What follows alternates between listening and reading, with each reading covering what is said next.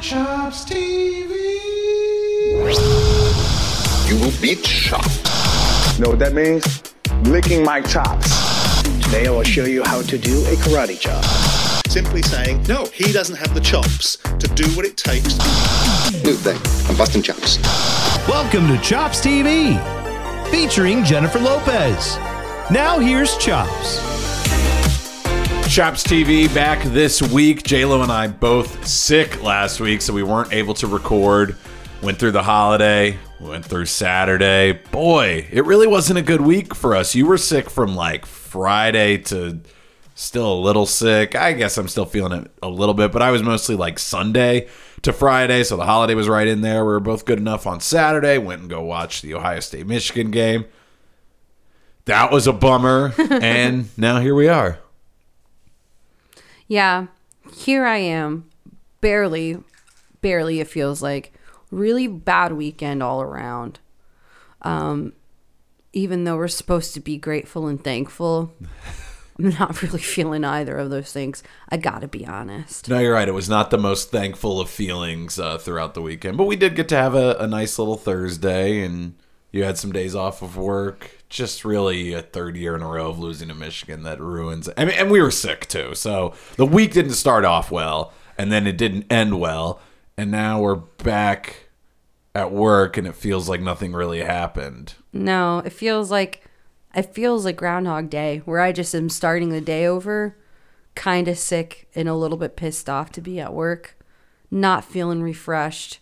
Don't feel rejuvenated. Everyone at work, so I work for the university, everyone at work is kind of tiptoeing around the subject because no one wants to be like, well, how was your Saturday? Or if people ask, like, how was your weekend? People are very specific, like, how was your Thursday? Like, people will not say, like, how was the long weekend and stuff like that. And unfortunately, unlike Groundhog Day, it doesn't get run back. We don't get another shot. We don't get another shot, no. We don't. Jets don't get another shot.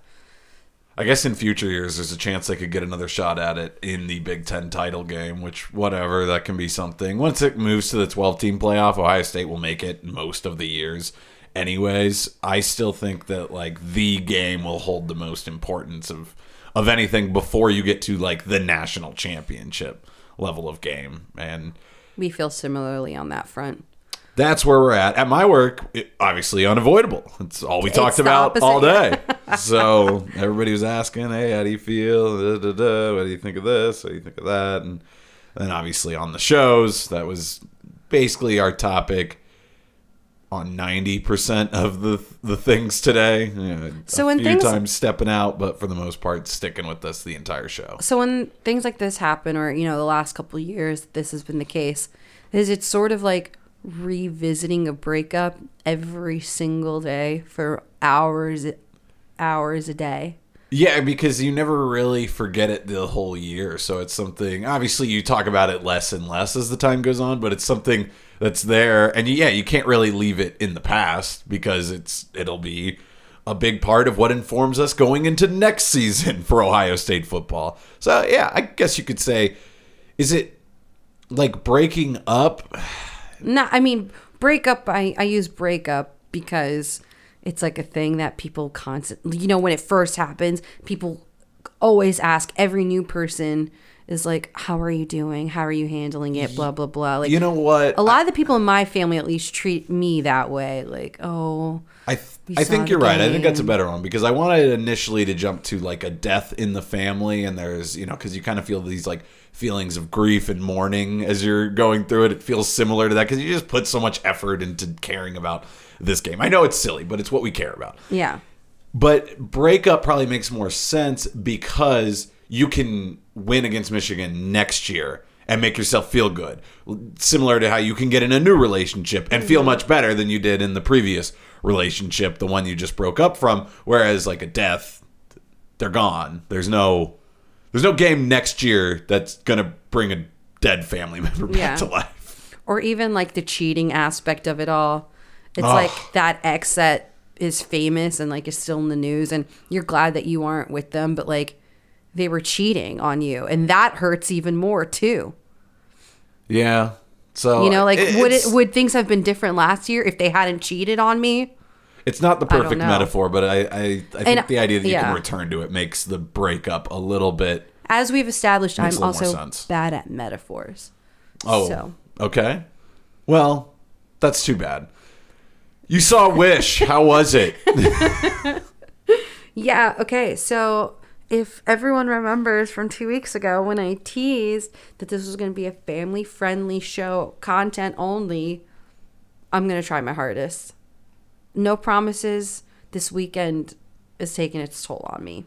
We did already talk about death and breakups, but that's not unfamily friendly at You this need point. to teach kids about death, too. True. They need to know. They need to understand what it's like to lose to their rival and what it's like to have somebody around them die. What were we talking about where you said something about, essentially you were equating like them going into the sky, and I'm like, why did you make it sound like they were dying?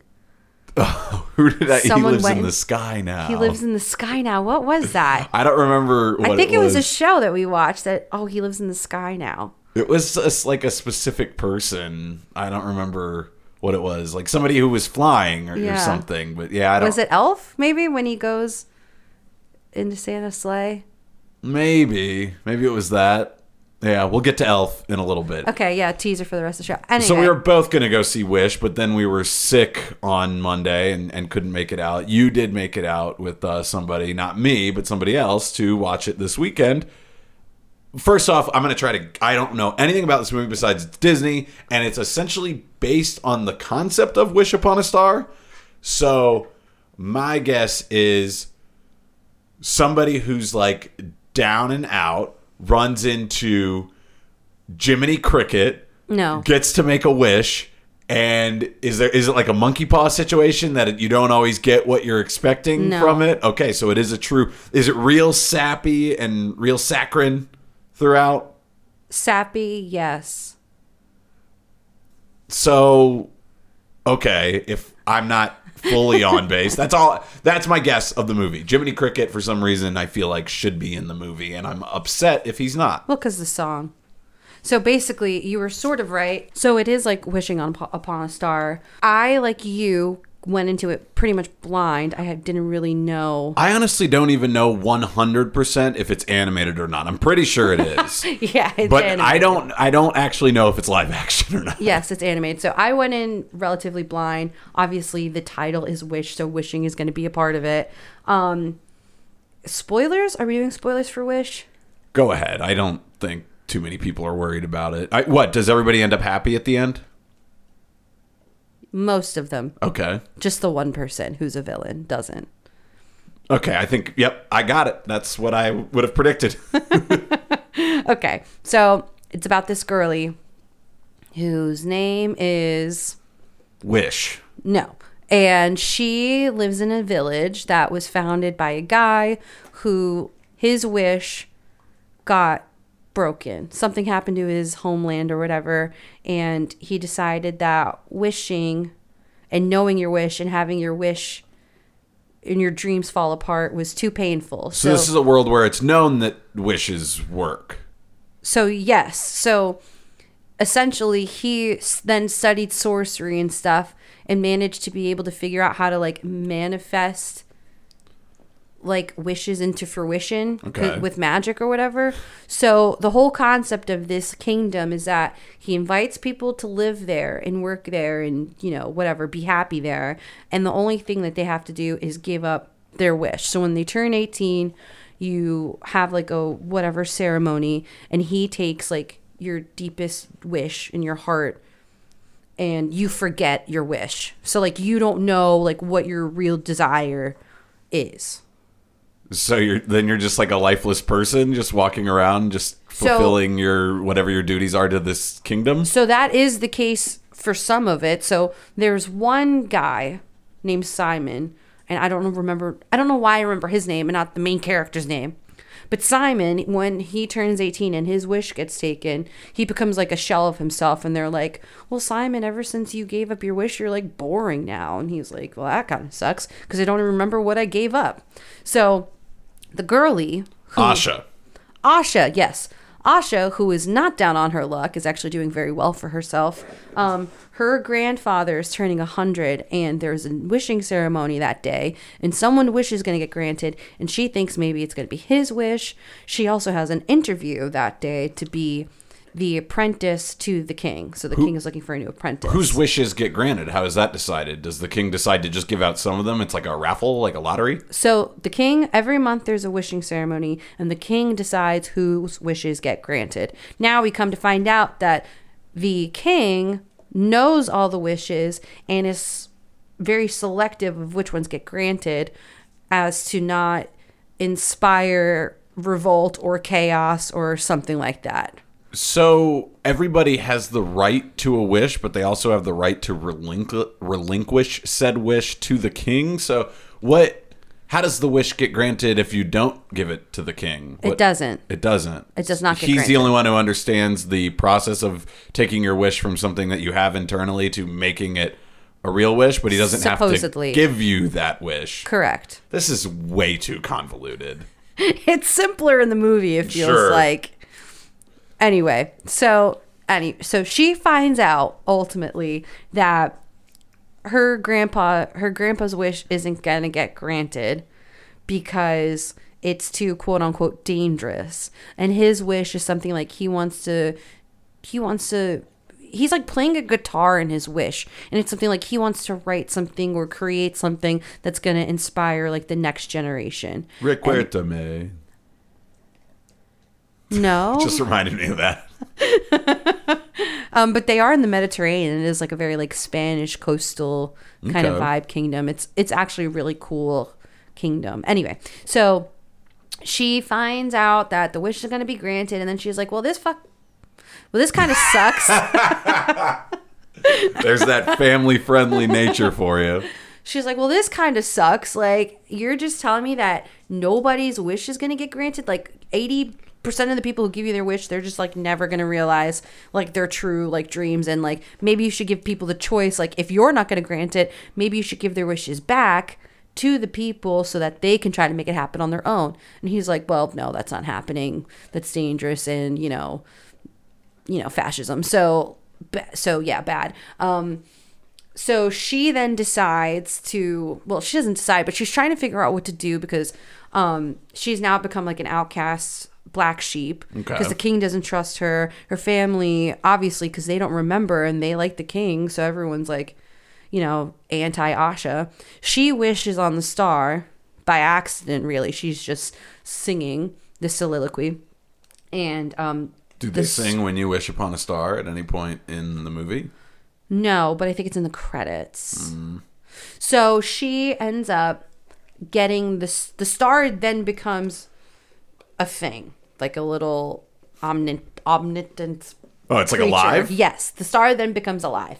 And then the star is then responsible for helping Asha trying to get the wishes back to the people, right? Okay. Okay, so then the next part happens. Basically, that's the whole story. And she has like a sidekick group of friends. And yes. So, okay.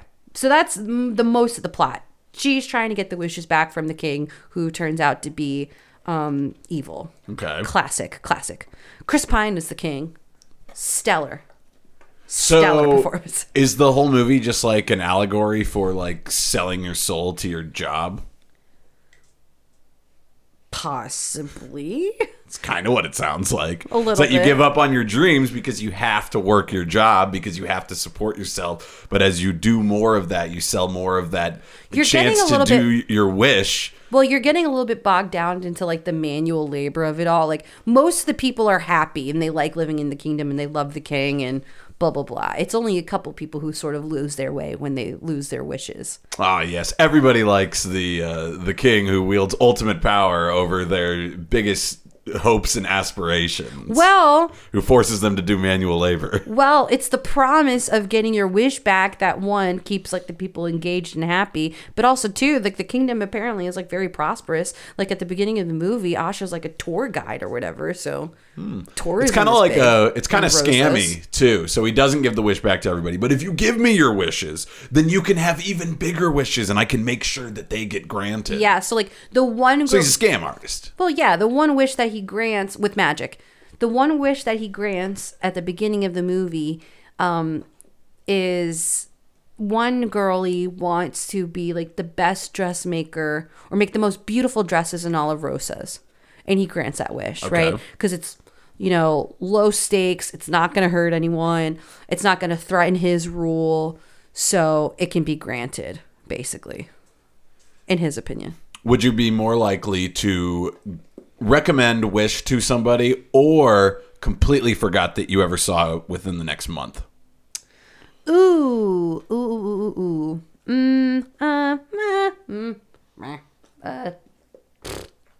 It sounds like you're trying really hard to say you're not going to forget it. But this sounds like a completely forgettable movie. Like A Good Dinosaur. Remember that when Disney tried that? Yeah. The problem is that so the person that I saw it with enjoyed it much more than I did. And not that I didn't, because I did enjoy my time in the theater watching it. And I know a good metric that it, I think, is a better movie than I think critics are giving it credit for, is that there were a ton of kids in our theater. A lot of kids. Okay. And they were all like happy, and like when the evil things were happening, they were like sad and like kind of screamy. But then, she was singing the song and the one girl was like, oh my gosh, she's singing the song. Like that's really cute. And so it's hitting with the target demo, which is good. Well, it's nicely also only 95 minutes, which is something we talk about a lot with Disney movies now, especially when they make the live action remakes. They just like tack on another hour, and then the movie ends up being like 2 hours and 15 minutes long, which is too long for children. This is like the perfect amount of runtime for kids to sit in the theater. And I guess, like you said, it sounds like the kids enjoyed it. So I'm happy that the kids enjoy it. I'm not too upset that I missed it, though. No, I think it'll be a good one for you to watch when it comes on Disney Plus. I will say there were a lot of things I liked about it, and I think my biggest problem with it is that it doesn't feel like a fully realized concept on its own. It felt like, and I didn't realize this at the time too, but it really is like their temple movie for Disney 100. So like a lot of it is an amalgamation of other pieces of things that you would recognize, like a lot of Easter eggs to other movies and stuff.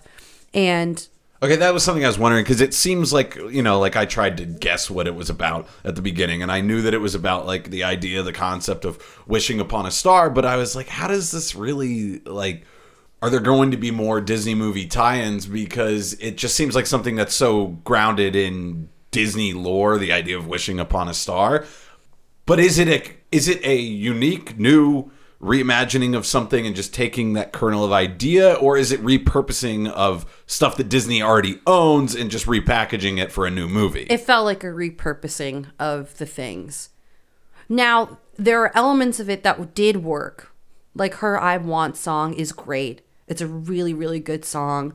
But it felt, like something that was so familiar and felt just repackaged up and then put out. I will say, though, there were elements of that did work for me. So like, even though I'm saying it felt sort of like a hodgepodge of other things, like the movie opened with the storybook, which is like super old school Disney princess vibes. And that was really cool.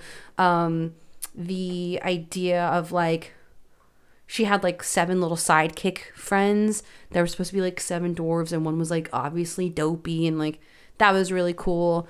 The animation style is awesome. Really, really interesting animation. It felt like a mix of the new style of animation with like beautifully like painted backgrounds, almost like Sleeping Beauty, if anyone's familiar with like that animation style. Like it felt a lot like the old like matte paintings for the backgrounds, that kind of stuff. Yeah, okay. And it was a really beautiful movie.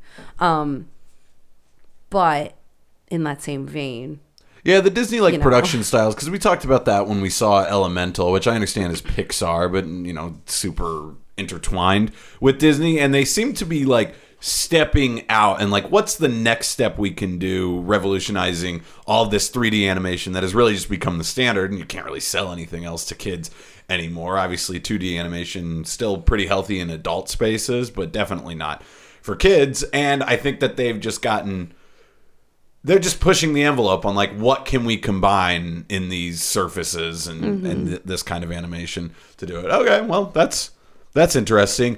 Is it something that is trying to bring in both something for the kids and then also something the adults can remember and kind of bridging that gap? That would make sense if it's supposed to hit the Disney 100 stuff. I think so. Yeah. A lot of the characters and there was, how they do Easter eggs and stuff, and some of the wishes. There was like Aurora's dress, and like at the end of the movie in the credits, they were like the silhouettes of famous Disney characters and properties, like in stars and stuff. And the one girl was like, "Who's that?" And the guy had to be like, "That's Chicken Little." The dad had to be like, "Oh, that's this person," who you don't know because you've never seen that movie. It feels like something that's like more in line with like a special that would be on Disney Plus, like a newer version of Fantasia rather than its own theatrical release movie. It did. And you know what? At the end of the movie, we find out that the wish or the star gives Asha like a gift, right? Mm-hmm. So the king's overthrown, the queen then becomes the ruler of the kingdom, but Asha becomes a fairy godmother, which is an interesting concept because a lot of those, like the fairy godmother, or a fairy godmother. Okay. What year is it in Wish? It feels like Spanish medieval. Okay, yeah, so it's definitely not modern times. No. It's the costuming, and by costuming I mean like the animation of the style of clothes feels very like it felt a lot like Sleeping Beauty, honestly, like the setting and the clothes and stuff. And they're not driving around cars or walking around with cell phones or anything like that. It definitely is like back in that that time frame. But that'd be an interesting concept for a movie. Like instead of like a girl becoming the princess, she becomes a fairy godmother, which is this movie. But it didn't feel original, which is weird. Like I was saying yesterday that I liked Elemental more than I liked this movie, I think, as a whole, because it felt different and original and like, you know what I mean? It's so weird to me as you describe it, like how they like split the difference between existing IP and fresh new idea, and somehow did both, but didn't really do service to either one because, well, I don't know if it would be more popular or what. It would definitely be more accessible to people to be like fairy godmother prequel origin story movie, whatever you would call it, or a movie that is just completely new and something that we've never seen before from Disney. So it felt like you were saying, it almost should have been a special on Disney Plus. It felt like a commercial for Disney, but they were trying to make a story into it. You know what I mean? Yeah. All right. So overall positive. I think the kids will like it. It's got a couple of like Lin-Manuel Miranda light songs in it, which, you know what, stop doing that. But the kids are going to like those. And it's got enough for the adults that I think they'll enjoy it too. Especially if you are a Disney gal or girly, you'll like this movie. I mean, it hits all those notes that the Disney adults love. So it's a recommendation for me, ultimately. So after a not so great week and then an even worse Saturday, we woke up on Sunday this weekend and we were okay with turning the NFL on, kind of background stuff. Both the Ohio teams lost. Both of them lost their quarterbacks in the last couple of weeks. So we weren't fully feeling it. It wasn't a general, like, let's get into all the NFL stuff. So what's something that's going to help treat us up? We basically had our Christmas tree on for 2 full days following the Ohio State-Michigan game, hoping that would cheer us up. It helped a little bit, but we decided that we tried to make it all the way to December. We made it pretty far without diving right into the Christmas movies, and hopefully we can get the 25 Christmas movies in 25 days done. But we started with a really good one. A classic, some would say. And I think it can definitely be in that realm now because it is 20 years old this year, which this is crazy to me. I was talking about this on 3 Things today on Bishop and Friends, that these are the kind of things that make you feel old. Not the actual age, but like sitting there and being like, I remember distinctly when this movie was new and how excited I was and how much I liked it. And I got it on DVD and I watched it 1,000,000 times in a row. I watched it all December long the next year that I got it. I remember coming home from 4th or 5th grade and I was playing my little Game Boy Micro. I was playing Wario Land 4 while watching Elf, and then I would just run it back. I would just let it play again. And that stuff was technically like 19 years ago, but I did see the movie in theaters, so this movie is 20 years old, and here I am still around, still enjoying it a lot as well. Yeah, I like Elf. It's really good. It's hilarious. I think one of the best things about Elf is even 20 years later, every time you watch it, there's a new detail or a new joke that you didn't notice before, or at least you didn't remember. And you had one of those experiences. I did. Yesterday. I did. It's in the very beginning when they're in the Santa sled workshop. And what does he say? He goes, well, there's not that much Christmas spirit. Just look at the Clausometer, and it's like around like 20 out of 100. And then Buddy the Elf goes, that's shocking. And it's little, but it's really funny. I just hadn't noticed that part and laughed at it before. Yeah, because they frame him really nicely, and then it's just him, and he makes this. He's like all excited to learn about it, and then he's like, oh, that's shocking. One of the ones that I noticed years later that I think is really funny. Maybe it was like the advent of HD TVs, and they're bigger, and you can see things more clearly. But when he goes on the date, he dresses himself, but he tries to dress like a businessman. So the outfit's a little ridiculous. At first glance, it looks fine, like a businessman outfit, but his hat is that like weird like Russian hat, but he's got the ear things pulled up. He's got like cuffs on his collar. Like his collar has like a white finish, but then it's also a dark collar from a shirt. But the thing I noticed one year was his tie is not tied in any sort of conventional knot. And if you look at it closely, it's just straight down, and then the bigger part is just wrapped as many times as he could around it until it was like situated. And that's what he's wearing. And then, of course, he's wearing that when I'm in love, and I don't care who knows it. And then he comes in and he calls Peter Dinklage a South Pole elf and that angry whole thing. elf. Yeah, right. And another thing like that is when Walter and the wife are walking like through the house or whatever, and it's all, decorated because Buddy, then makes it like winter, like Santa's workshop in there. And in the kitchen, there are just like piles and piles of like fresh baked goods and cookies. As you look through all the things he makes, I love that they have spaghetti that first night. And obviously there's the whole joke where he puts syrup on it. And then he thinks that's the only thing they eat, but he obviously doesn't make it right. He makes it so it's sweet. Or that it's just plain noodles for everything on. But he makes her breakfast. It's just the noodles with the syrup on it. And then he goes, and lunch. And it's just a Ziploc bag of more noodles. He's just under this impression that the only thing they eat is spaghetti. And then at the very, very end, she gives him like the biggest bottle of maple syrup you've ever seen. Yeah, when they're all celebrating Christmas the next day. Also with the food, when he's writing the Etch-a-Sketch letter when he's about to run away. And I'm sorry, I shoved 11 cookies into the VCR, which old school alert there on a VCR check on that I know. You wouldn't really have to worry. If somebody shoved 11 cookies into a VCR, I wouldn't really care nowadays. I don't remember the last time I turned on a VCR. We obviously don't have one that works.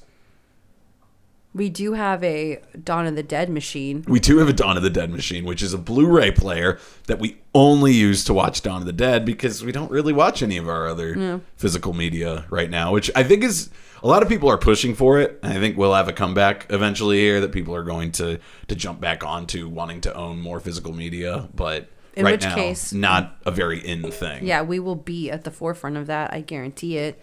I will say, things that work for me to this day and why I think it's such a like authentically great classic. Both Buddy's brother and Walter, Buddy's father, are miserable human beings, and they're Jets fans. That tracks. There you go. Yeah, Michael's got a lot of Jet stuff going on. Oh yeah, that was big in our house. But he very eventually excited that the Jets were in. he eventually wins him over. And so I looked this up because I was interested. So they go and get the tree, and the whole time James Caan, Walter Hobbs, he's complaining about like, oh, I thought it was a felony. They're just having fun. Well, I thought a felony was a felony. And I was like, well, okay. Obviously, you're not supposed to go and cut down trees in Central Park. I get that. But what is the actual punishment for it? So I looked it up on NewYorkCityGovParks.org. Oh, yeah. According to Title 18, Chapter 1, Section 18129 of the New York City Administrative Code, it is illegal and punishable by law for citizens to remove, kill, or damage a street or park tree, whether intentionally or accidentally. Most violations are misdemeanors, punishable by a fine of up to $1,000 and or imprisonment up to 90 days. Removing a tree without a permit and damaging trees are very serious offenses, punishable by a fine up to $15,000 and or imprisonment for up to 1 year. Anyone caught removing or otherwise harming a tree should be reported immediately. So looks like Buddy would be on the hook for what could be $15,000 or a year in prison. Buddy the Elf, Jets fan, wanted felon, possibly on the naughty list for that. I mean, I feel like that's naughty list material. Is it naughty to not know the rule and break it? Generally, you're still on the hook, like in real court of law. You know, ignorance of a rule doesn't matter. But Buddy is a pretty special situation. How does Santa take that into account? Like, maybe sometimes people, like, he's a perfect example of somebody who culturally, this doesn't seem wrong to him at all. And so when he goes from his North Pole elf culture into New York City, should he be held accountable by Santa for the naughty or nice list? It's a crime, no matter what. They're going to try him in New York City. But would Santa hold it against Buddy? I think that's more of a moral question. You know, we're getting real deep into philosophical morals. Elf is pretty philosophical overall. You know, even down to the 3 commandments of Christmas or whatever. Treat every day like Christmas. There's room for everybody on the nice list. And the best way to spread Christmas cheer is singing loud for all to hear. Philosophies you can live your life by. I don't know. I'm not a big fan, though, of treat every day like Christmas. Because Christmas has to be special. Yeah, if everyone has superpowers, does anyone have superpowers? Right? Syndrome.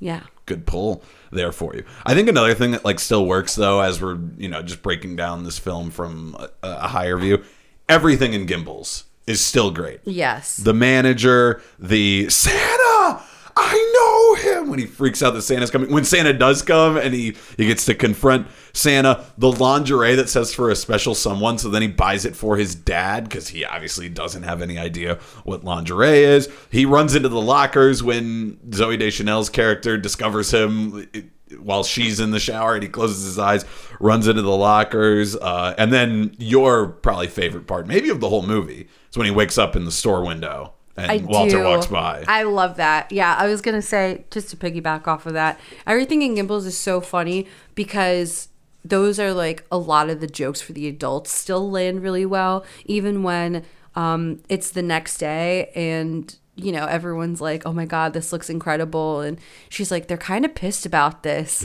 And then the guy comes up and he's like, corporate is out for my job, so we're going to stick together. Like that lands with the adults still. And that's something that you don't appreciate until you're a little bit older anyway. So the movie ages with its audience too.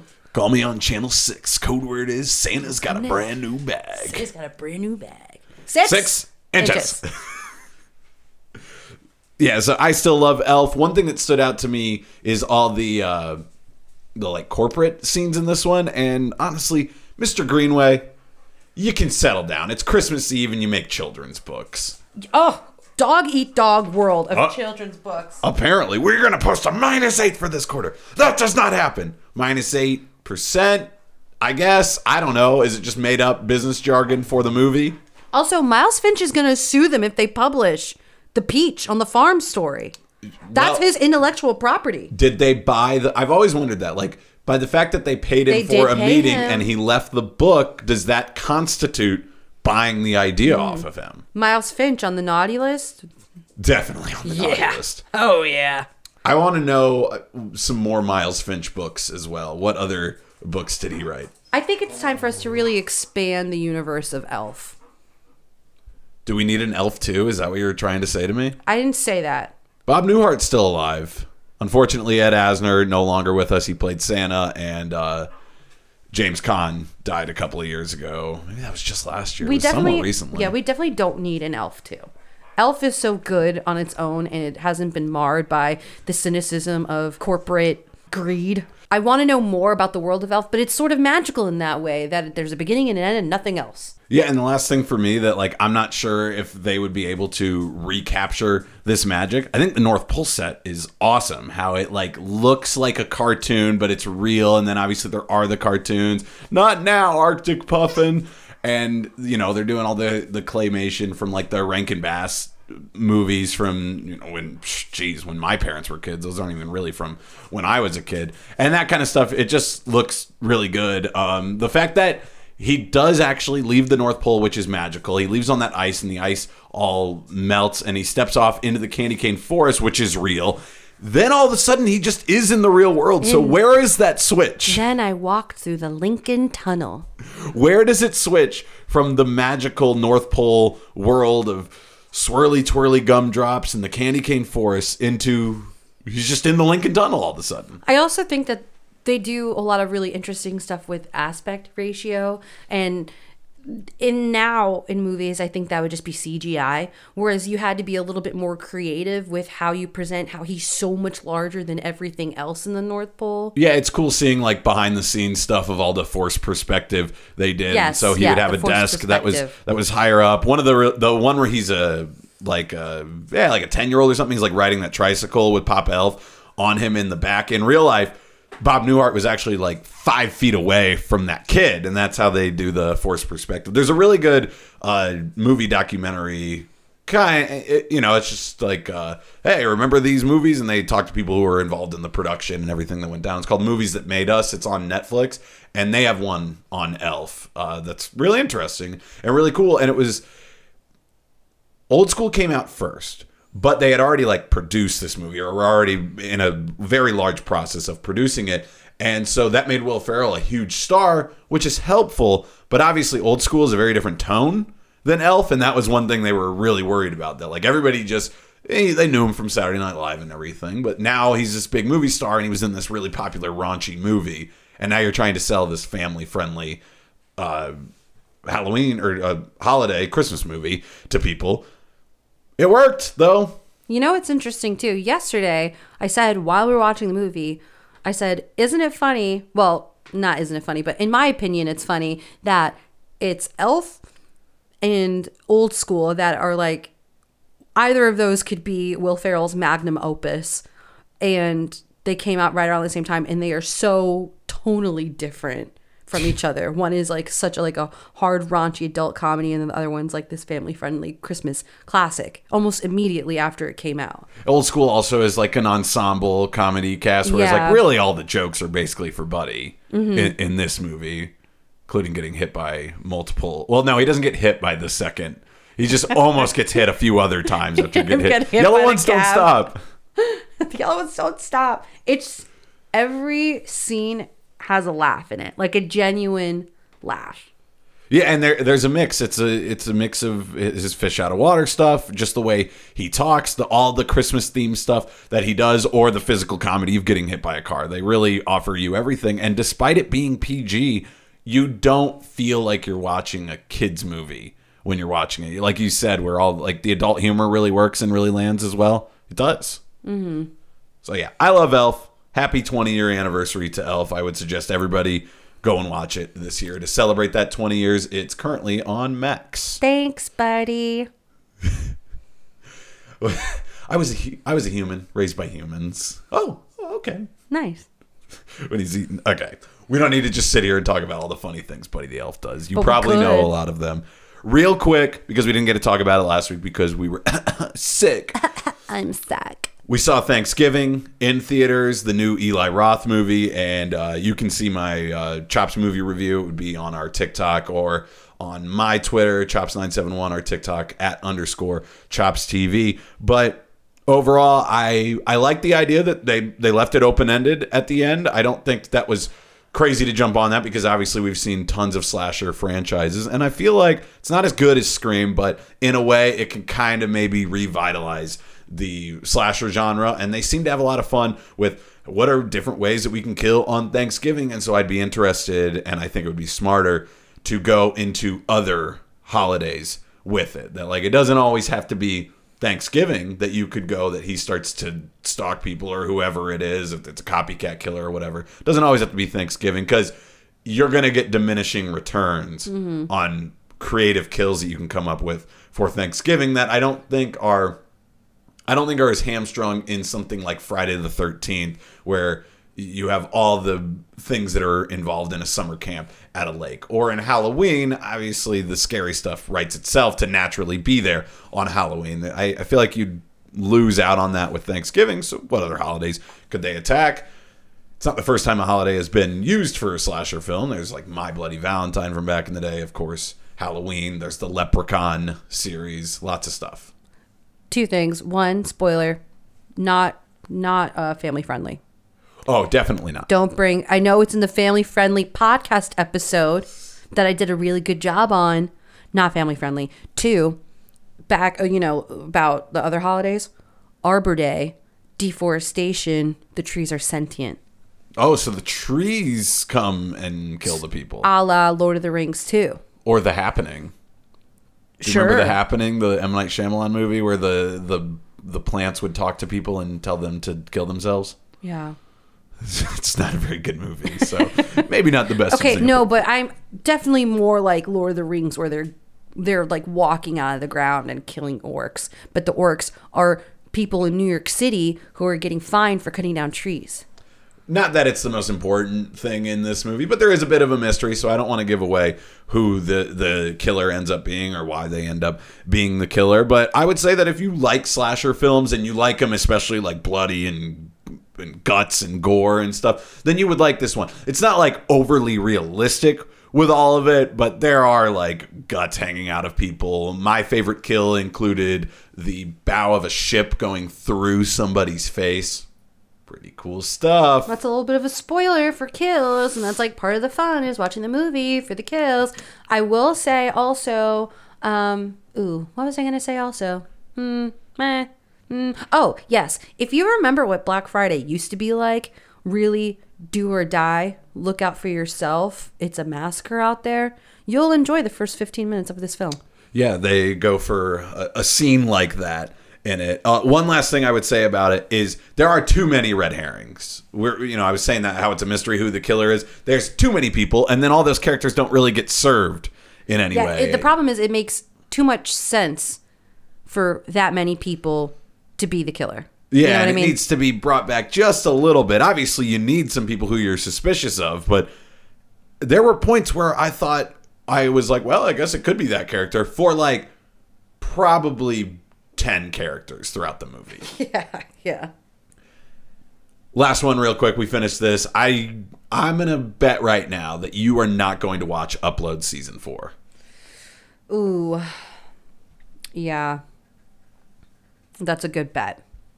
Well, I think the biggest part of it, the hardest part of it, is that it's a hard thing to keep straight because it's a comedy. It's made by Greg Daniels, who was the person who came over and brought The Office to America, and so he's obviously pretty well respected in the comedy world. But he's a smart guy too, and I'm not saying it's like an overly smart show, but it's very plot heavy for what is essentially a sitcom.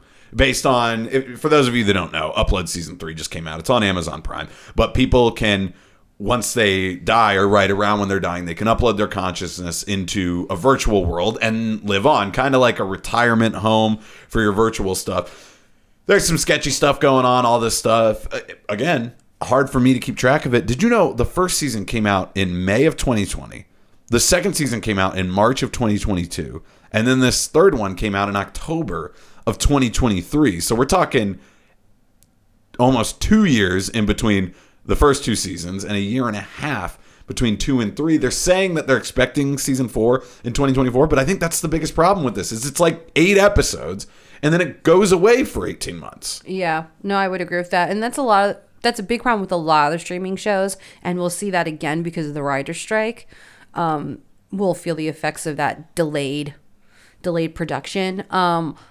There has got to be someone's got to study this, like some psychological thing about like season 3 slumps, or like there's got to be something in media, like a term for this, where like if you can get over the hump of season 3 being really like either really good or really bad, you can have a 6-season long, very successful show, 6 or 7 seasons. But it's that 3rd season for me, especially, that if you lose me in the 3rd season, I will not tune in for season 4, and I don't know what that is about. Yeah, and I wonder how those ones that lose you in season 3, how they would hold up in more of a binge watch scenario rather than waiting for it actually live. Because in season 1, when a show is new, you know everything. You just watched the 8 episodes in the last week or something, so you know everything about the show and you feel like you are totally locked in. Then it goes away for a year plus, and it comes back. You remember liking it a lot, and you're pretty excited, and I think the recap does a better job of getting you ready, and you watch season 2, but maybe it wasn't quite as good. Then you have another break, and you come back with season 3. At this point, I don't remember what happened in season 1. There has to be something to it, because it just happens too frequently for me that it's just a me thing. And because it's like they sort of tried to correct it with the length of each season, right? So instead of having 22 seasons, you now shorten the seasons, but with those 22 episodes, those 22 to 23 episode long TV shows, that first season you have a ton of time to find your footing. Mm-hmm. Then that second season you can really hit your stride and have a really great season plot wise. And then that 3rd season, at some point, either you're trying to like recapture the magic, or the kids or teenagers are aging out of high school and getting into college or something like that, where it's that transition period, it loses some of what hooked you in the first place. Yeah. And then I think it loses me a little bit. It's only off air for like 4 months too, like May to September. Yeah. Which, I think that's one of the biggest factors. But I'm still into it. I will watch Upload season 4. I was kind of hoping that season 3 was going to be the end of it as well. And then as we were about halfway through the last episode of the season, and we were both like, I don't think this is going to be a series finale. No, but it felt like it. It almost felt like they were hedging their bets too while you're watching it. So I don't know. If you like strap me down to the couch and like tape my eyes like open like Clockwork Orange, We're gonna do that again. Okay. Not again, but you've brought it up before. Yeah, I'll probably watch it. I really like Clockwork Orange. We should probably talk about it on the podcast sometime. Yeah, that'll be a family-friendly episode. Another family-friendly hitter. Last thing, would you live in Lakeview? Would you upload yourself and live on? No. When I die, just throw me in the trash. No, me living forever, either virtually or physically, is a plague on this earth, I feel. Kind of sounds boring, too. Well, that's the whole thing with, like, the gods. Every time they show the gods and the humans are like, well, you get to live forever. And they're like, living forever sucks. Everyone who's ever lived forever is miserable. Except for Dorian Gray. But he's, like, hot. And the biggest reason why he's upset that he lives forever is because he doesn't get to look at himself. Because he's hot. So yeah, Jen and I both out on Lakeview. We're not uploading ourselves. Dorian Gray's got to be deeper than that, but I'm not sure. I know that it's some sort of literary reference, but Dorian Gray always escapes me. So he's hot and he can't see himself. He can only like look at a painting of himself or something. Like his hotness is captured, or his aging is captured in the painting. So like the painting ages, but he stays young, but he can't look at himself. But he's like crazy hot, and he just like wants to like look at himself. All right, well, there you have it. Something like that. Someone tell me. What we just want to look at is basically Christmas movies from here on out. Christmas! And we're going to have little breakdowns of tons of little random Hallmark level. But once everybody learned that people liked Hallmark, all of the companies started making them. They are so many this year. Oh, and yeah. The guy from Upload is in one. Mm-hmm. And there are ones from last year that we didn't even see, too. So if anyone has specific recommendations, because there's just too much content now. The market is flooded with really bad Hallmark movies that I want to watch every single one. So we can't do that. But we will have to set up like a calendar or something. Yeah, and just like have a schedule. Yeah. And do our 25 days of Christmas. Plus still fitting in some of the classics like we did with Elf. Of course, we got to watch Home Alone, all that kind of stuff. And you did 30 Days of Halloween. Like, you did it. Thanks. Yeah, it was very hard. I tried very hard. Honestly, like, it is hard a little bit. It's easier now because the sun goes down early and When the it's sun cold out. goes down on my side of town. And the sun's going down on Chops TV. Just for now. Don't let the sun go down on me. We'll be back next week. Thanks for listening.